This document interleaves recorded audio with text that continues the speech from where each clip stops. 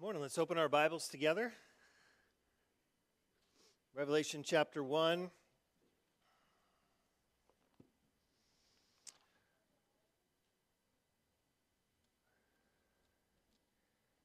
And if you missed last week's message, I would strongly encourage you to track that down and listen to it. I try not to say that very much, but what we covered last week will give you a foundation for what's coming. We got a long way to go in the book, and we went through, you have in your bulletin there, again this week, some principles outlined, but also some principles for understanding Revelation. So what I did last week is kind of walk through those, explain those, which are just going to be fundamental for, I think, getting the most we can out of the book. So if you weren't here last week or you missed last week's message, I know it's a lot of me in 1 week, but maybe after today you could also do that as well, and get caught up. Before we read, one thing I want to emphasize as we get into Revelation, and I'll be saying it again, but God did not give us this book to scare you. He gave us this book to bless us. It says right there in verse 3, if you hear and you keep what is written in this book, you will be blessed. We find it today, grace and peace. So we're intimidated of this book, understandably, and I know that there's a lot of that, like maybe the way you were raised or the way you were taught or whatever, just your own kind of, this is weird and scary. But we want to keep impressing upon you, and I think God wants to impress upon you, this book is not meant to confuse you. It's actually meant to bring clarity. It's not meant to scare you. It's actually meant to reduce your fear and increase your courage. So, hoping that you can open yourself up, open your mind and heart to that truth, no matter what your background is or what your experience is with the book of Revelation. So, let's read together, starting in verse 4. John, to the 7 churches that are in Asia, grace to you and peace from him who is, and who was, and who is to come, and from the 7 spirits who are before his throne, and from Jesus Christ, the faithful witness, the firstborn of the dead, and the ruler of kings on earth. To him who loves us and has freed us from our sins by his blood and made us a kingdom, priest to his God and Father, to him be glory and dominion forever and ever. Amen. Behold, he is coming with the clouds, and every eye will see him, even those who pierced him, and all tribes of the earth will wail on account of him. Even so, amen. I am the Alpha and the Omega, says the Lord God, who is, and who was, and who is to come, the Almighty. This is God's word. Would you pray with me?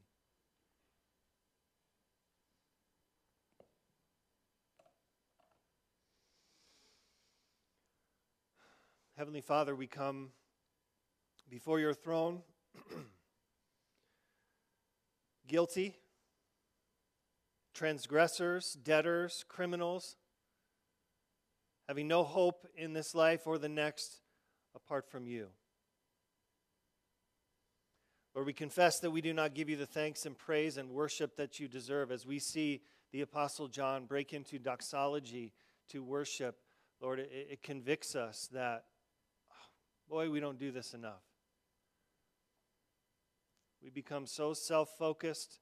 We become concerned with building our kingdoms rather than glorifying and glorying in your kingdom. Lord, we minimize and devalue your church, the church that you love, the church that you sent your only begotten Son to die for, just has such a low priority in many of our lives. Lord, we don't think about your second coming enough. We don't consider that you will one day soon come on the clouds and return to complete salvation for your people and to complete judgment for those who have not accepted you and believed in you.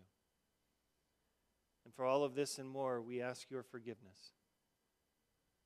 We repent in dust and ashes.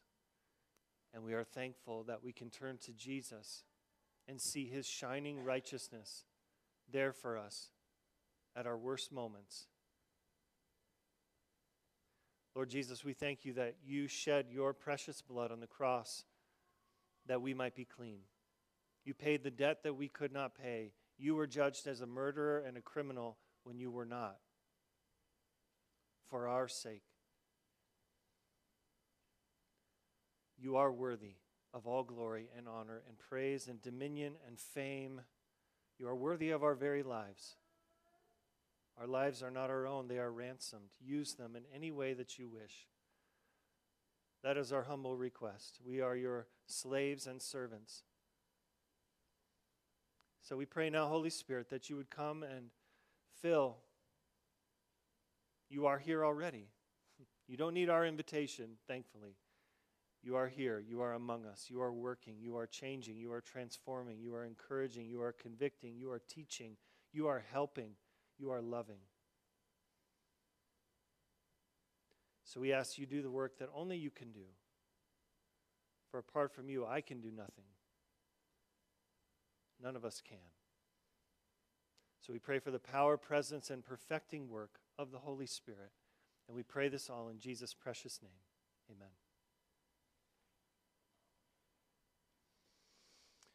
Well, as we get going in this great book of Revelation, singular,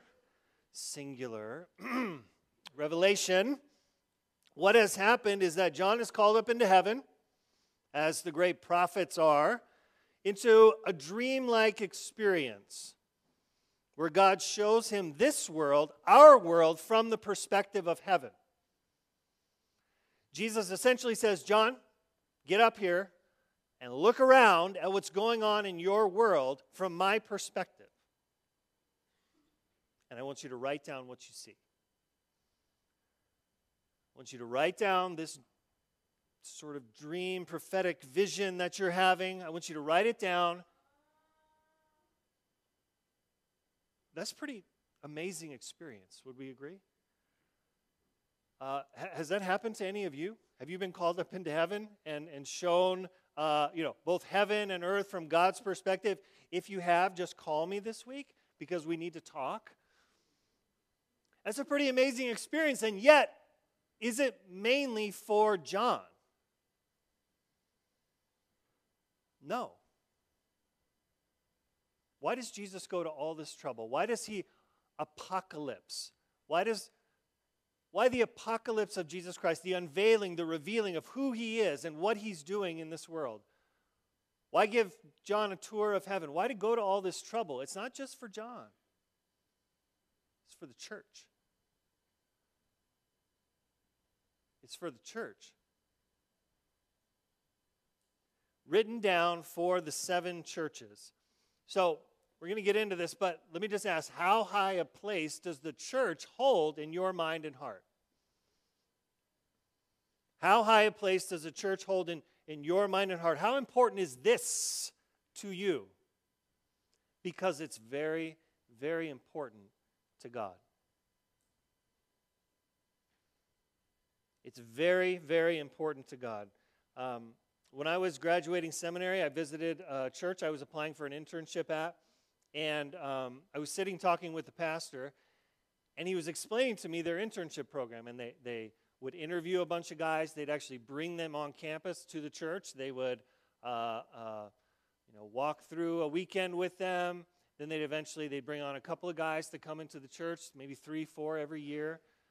They would house them, they would pay them, they would mentor them, they'd try to send them out and give them a good reference as they went out into the world.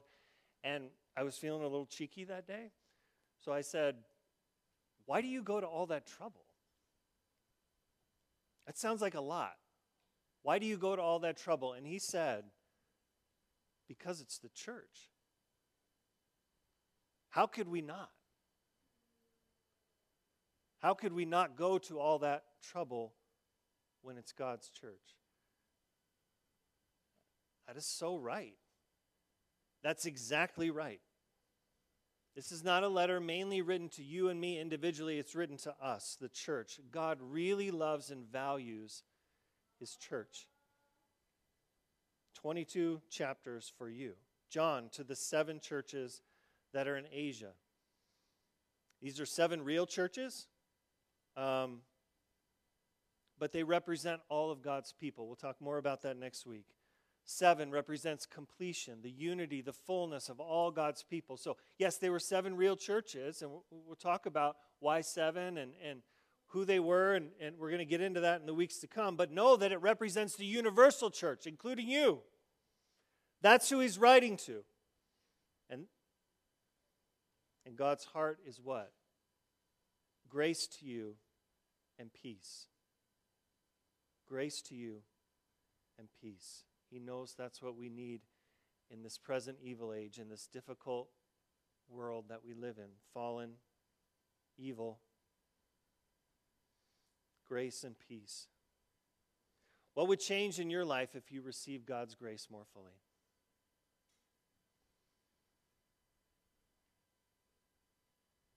How many of your struggles are really not believing that God loves you?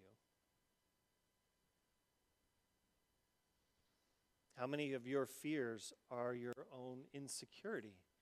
Am I good enough? Does God love me? Am I forgiven? Am I being punished? Is that why this bad thing is happening to me? Because I did this, and so God is punishing me. Does he really love me? What if you believed you were loved unconditionally, without question? What would change in your life? How would your life change if you had more of God's peace? How many of us are just anxious? We don't even know why, maybe, but we just feel anxious. We don't have peace. How many of your decisions are based on fear and not on faith? How do you get that? How do you get grace and peace into your life? There's only one source. Relationship with God himself. Father, Son, and Holy Spirit. That's the source of all grace, of all peace. Think about it from a child's perspective. What makes a child feel safe? What makes them not worry about car insurance and locked doors and breaking lamps? Why do they not care about that stuff? Like, they just play. They're just happy. They're not anxious. They're not fearful. When you know that someone strong is protecting you. When you know someone loves you unconditionally. When you know someone great is on your side. Mom and dad, strong and kind, protecting, caring, loving, there with you. That gives you peace. If you didn't have parents like that, and I know some of us didn't, it can be hard to believe that God is like that. But he is. It can be hard to believe that God loves you like that. But he does. Right here in Revelation 1, God is saying, I am big enough, I am good enough, I am gracious enough, I am wise enough to handle anything in your life. I've got you. I got you. Grace resulting in peace. That's what this book is about. And I want that for you today. I want it to come into your life to a greater degree. So we're going to unpack that in the text. The Trinity. Exhaustively on your side. So I have 3 points. Father, Spirit, Son. Let's start with the Father. Grace and peace come from him who is, and who was, and who is to come. Who is him? God the Father. Now, God is a father with a father's heart before he is anything else. Before he's a creator, before he's a redeemer, he's a father. Very important. What does a father have to be a father? A son. And he's always had a son. eternally begotten of the Father. So the Father's role, he's the initiator, he's the architect, he's the general, he's the source of all goodness. He's the one leading. And here's the big idea John wants us to get. God is the ultimate reality in the universe. Not us. Not you and me. Everything begins and ends with God and His glory. Amen? That is bedrock for us at West Center Baptist. That is who we are. We are a God-centered people. So when you come on Sunday, more than anything else, we want you to leave aware of the presence and power of God. The grace and love and truth of God. Not me, not anybody else. We're just vessels, we're just channels. It's about God. In the beginning, God. Not us. That's what this is about. That's what we're about. That's what the Bible's about. That's what Christianity is about. And the teaching of the Bible could not be more radically different than the teaching of the world on this subject. We live in a time of radical individualism. More than any time in history of the world, we see ourselves as radically individualistic. It's about me. So the creed of the world today is this. There is no higher authority than how I feel. There is no higher authority than how I feel. Not my family, not my body, not my biology, not my country, certainly not my Creator. No authority except how I feel. And the tragedy is when you buy into that I am what I feel, what are the fruit? What's the fruit of that? Loneliness, depression, anxiety, fear, confusion, loneliness.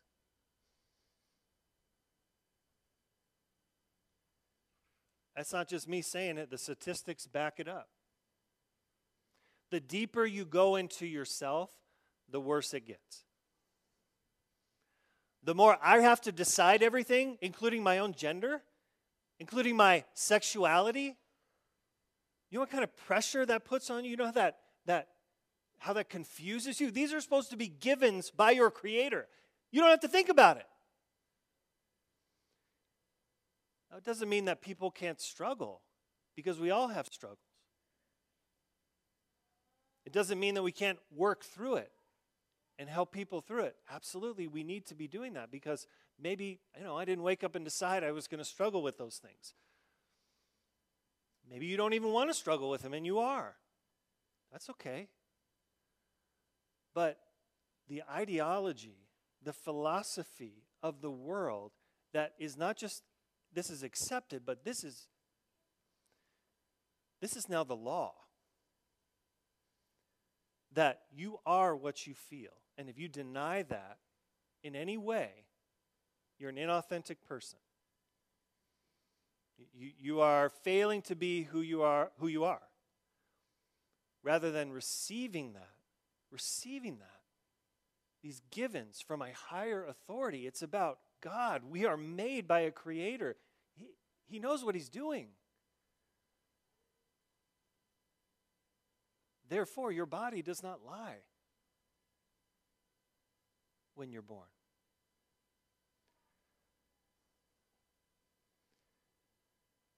Those who look outside to God to receive what He has said, what is the fruit? Peace, joy, belonging, clarity. This is what we want for the world. This is what we want for the world. We're not saying we have it all together, we don't have struggles. We're a mess. But we're looking to God. We're not looking to ourselves. There's no hope there, friends.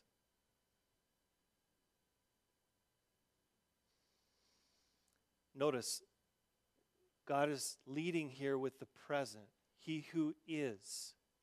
He who is. Not the past, not the future.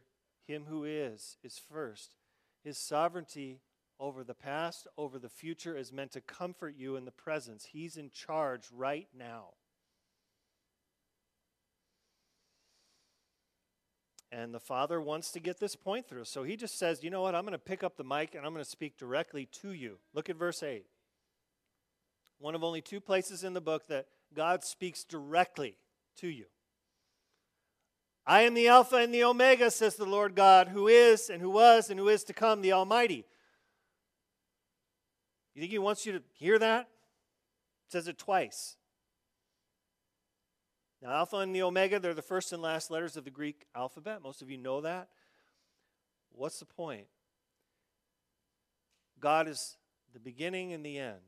He's the creator and the finisher. He's in charge of both sides of history and everything in between. He's got it. He's got it. You can take him at his word. He's got it. Knows what he's doing. He's in charge. That's good news. Spirit. How about the Spirit? Grace and peace also comes from the 7 spirits who are before his throne. This isn't Ghostbusters, okay? This isn't Indiana Jones. I mean, I want you to use your imagination, but put it in the right direction here. 7 spirits swirling around God's throne. No, that's not what's happening. This is the Holy Spirit. This is the Holy Spirit.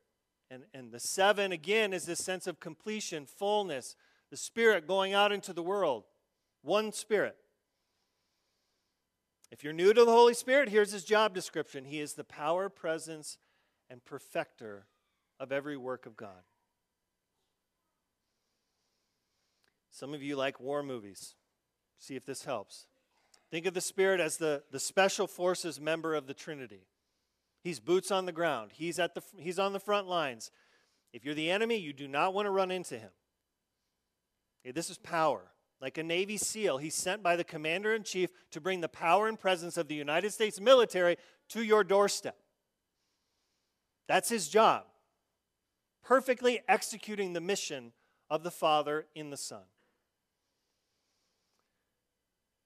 That's why the first member of the Trinity that you meet when you become a Christian is the Holy Spirit.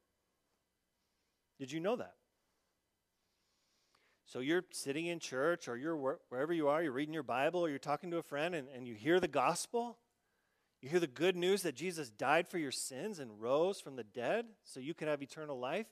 And miraculously, unbeknownst to you, the Holy Spirit, because you're chosen by God, you're elected by him in eternity past, the Holy Spirit comes upon your heart, changes your heart, and as Trevor taught us a few weeks ago, the first cry of the newborn is faith.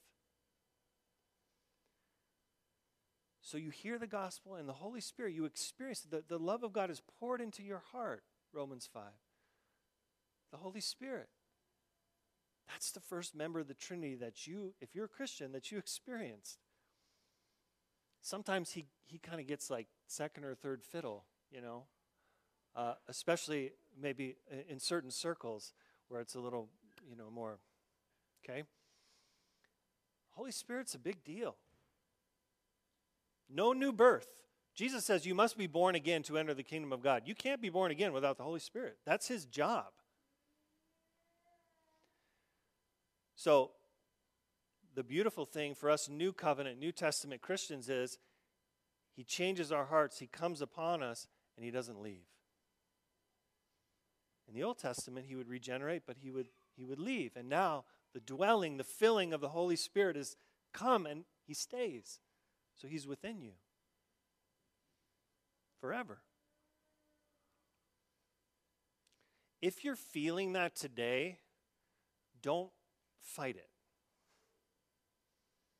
If you're feeling God's Spirit move in your heart, and you couldn't have predicted it, you didn't even know you'd be here today, but you are, and you feel it. You feel something happening, something I'm saying, something in the worship service. It's just, you're tracking with it, you're feeling it, it's impacting you. Don't fight it. That's God's Spirit. That's what he does. Receive him. Receive him. You You can't see the Spirit. You can't predict what he's going to do. But when you see people respond to God's word, you know he's on the move. When you see a life transformed and transforming, the Spirit's on the move. Grace and peace from the Spirit. How about the Son? Grace and peace also comes from the Son. Look with me at verse 5. From Jesus Christ, the faithful witness. What does that mean? Well, Jesus has gone through persecution, suffering, and death in obedience to the Father, and he has been completely vindicated. In other words, he wasn't a fool for doing that. He was wise. He doesn't regret following God all the way unto death, even death on a cross. He doesn't regret it. He's thankful he did it. It was worth it. It was worth it. Jesus has gone through everything you are going through, will go through, and more. And his life testifies that trusting and obeying God is the right choice. Look what happened to him. He is now seated at the Father's right hand, high above every rule and authority, the King of Kings and the Lord of Lords. It worked out pretty well. And it will work out well for you if you trust and obey the Lord. Jesus is the faithful witness. He testifies. When you're going through something hard, and some of you have gone through really hard things, how encouraging is it when you meet someone who has gone through what you're going through? How encouraging is it to have someone say, I've been there? And they really have. It's not just like, oh yeah, I know, I understand. Actually, you don't. But someone who really has. And they've come through it. And they might have bruises and scars, and they might be, banged up a little bit, but they're okay. Isn't that encouraging?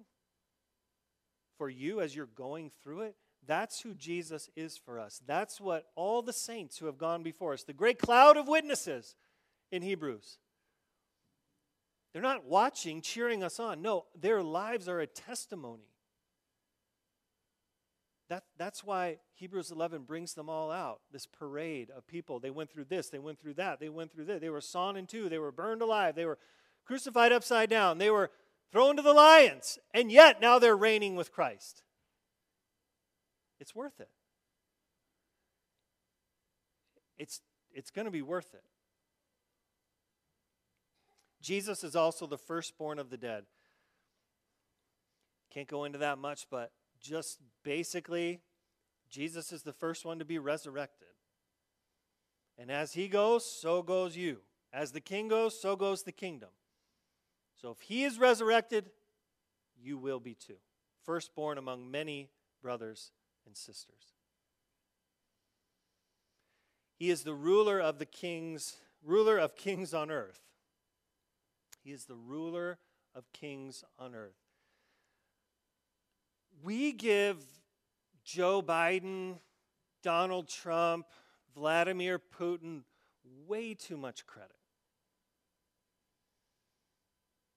We ascribe them far more power than they have. There is always someone standing behind them and above them. And they can't lift their pen to sign an executive order unless Jesus Christ allows them to. They can't speak a word. They can't lift a finger unless he authorizes it. So let's not focus too much on what this important person, is doing. Let's remember this truth. There is a ruler of the kings of the earth, and his name is Jesus. He's never made a bad decision. Now, we might not believe that sometimes when we read the news. What do you mean he didn't make a bad decision? Look at what's happening. He hasn't. He never will. Now, we don't always understand why, but we don't need to trust, do we?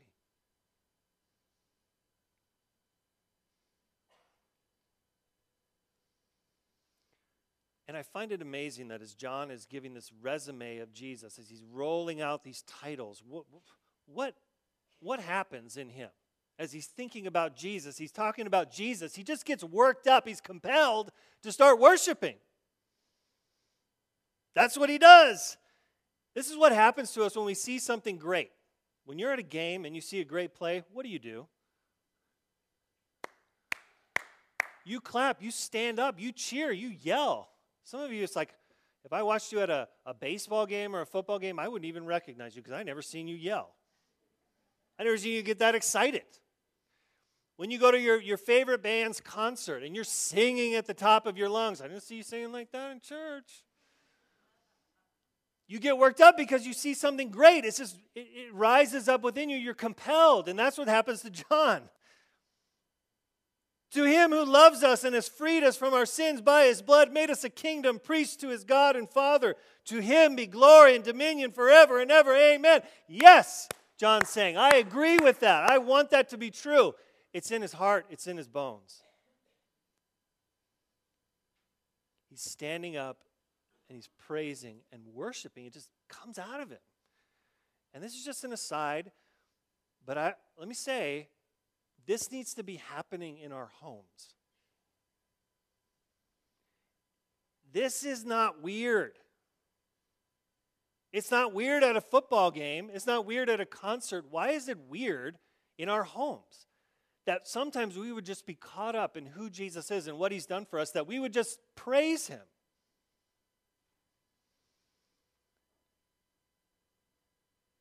That it would just happen organically. We didn't plan it, but we're just talking, or we're praying, or reading our Bible, and just, Lord, glory to your name. You have freed me from my sin. You have made me a priest in your kingdom. I'm almost home. Thank you. And parents, let your kids see you do it. There's nothing more powerful than a parent, particularly a dad, who does that, who imitates John. When I pray in our family, I make a point at times, even just a dinner prayer, not to ask for anything, not even to say thank you for the good day, thank you for this, thank you, it's all good, but just to worship. Lord Jesus, you are the firstborn of the dead. Thank you that your resurrection guarantees ours. You are the faithful witness all the way until death. You are the Alpha and the Omega. You are the Almighty. Like, that's it. Just worship. That's a really good prayer. That's a really good instinct. That's a really good thing. It should just happen. If it's not, think about that.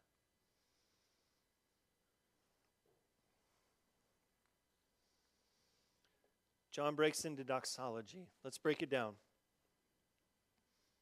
First, Jesus' love isn't sentimental, it's sacrificial. It's by his blood. It's not just a feeling, it's an action.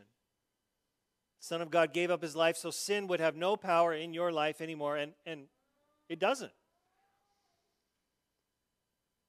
He has freed you, brothers and sisters. You are free. That's why we call sin voluntary slavery for the Christian, because we don't have to choose it anymore.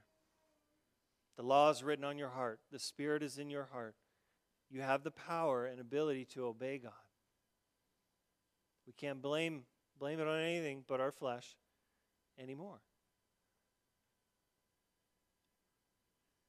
You have been set free. You can live free. Maybe somebody needs to hear that. By his blood, he made us a kingdom.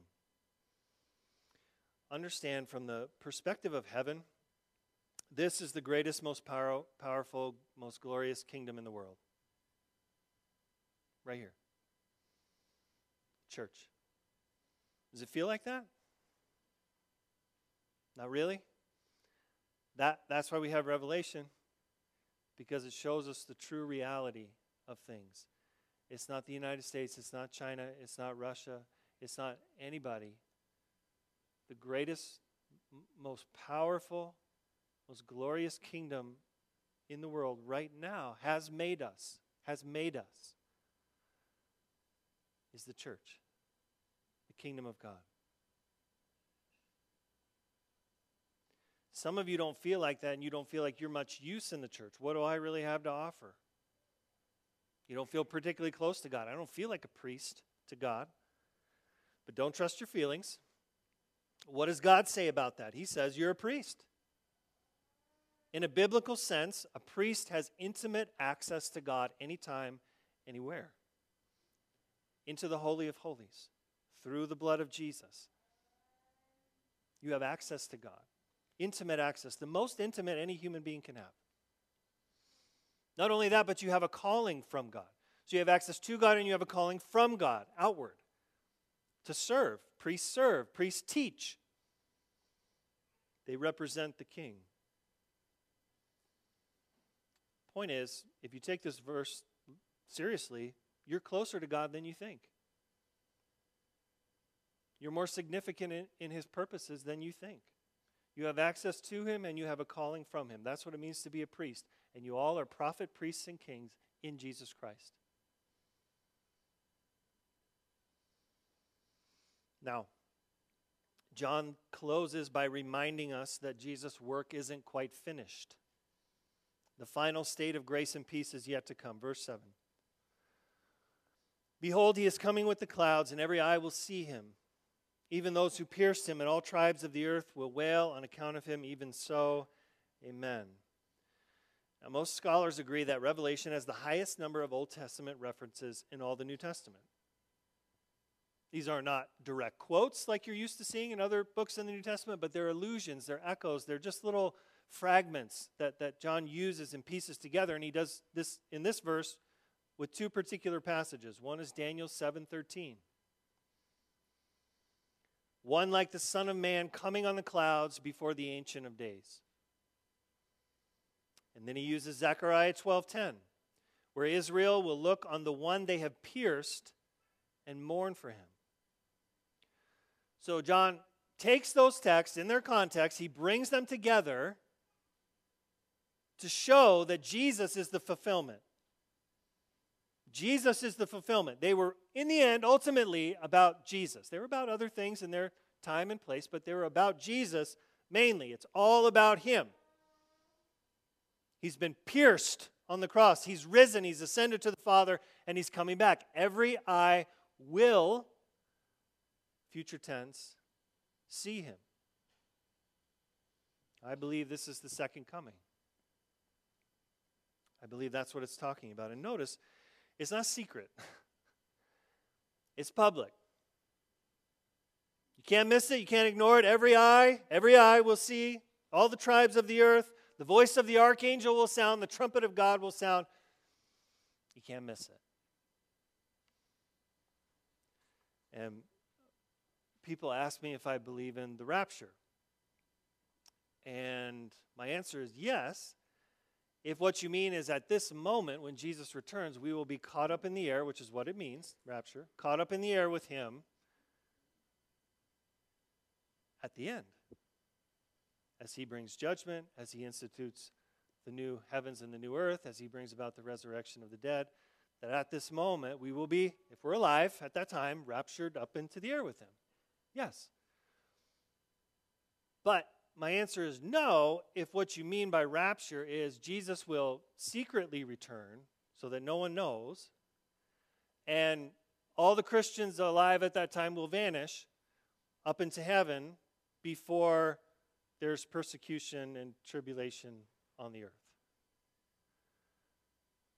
I think the Bible, the New Testament, clearly teaches, 1 Thessalonians 4 would be another place to go, that there is one public return of Jesus Christ.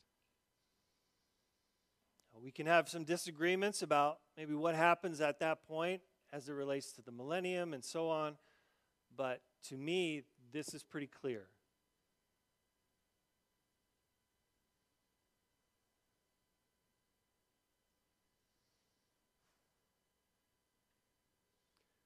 When that happens, on that day, what does it mean that those who pierced him and all tribes of the earth will wail on account of him?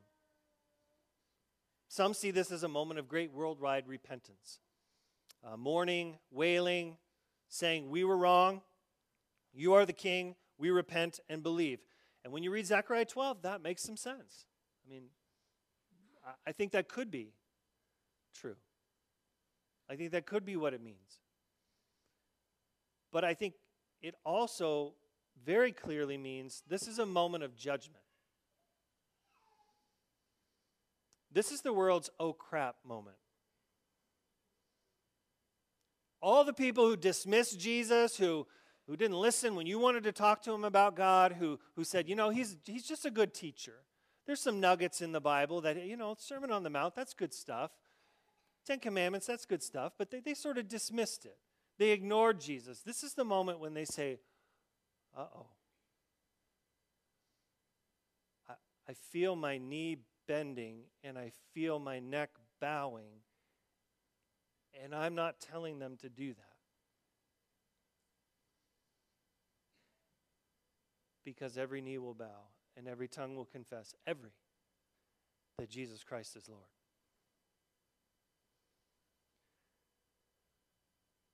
That moment, the time for repentance will have passed. Now is the time for repentance. Now is the day of salvation. And what a day it will be for those who love God. On that day,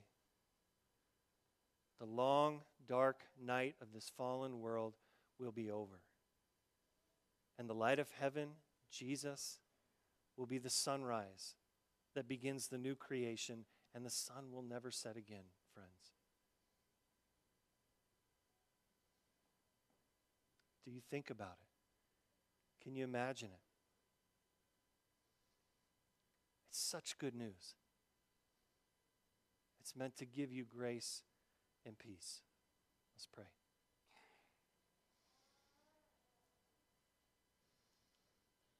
Lord Jesus, we thank you for this promise of your coming. How we long to see you coming on the clouds. How we long to be caught up in the air with you. Crowned kings and queens in your kingdom forever. All by your grace. All because of your blood. All because you simply chose to love us. Help us now, Lord, to enter into receiving the gospel not only heard but seen in the Lord's Supper. In your name, amen.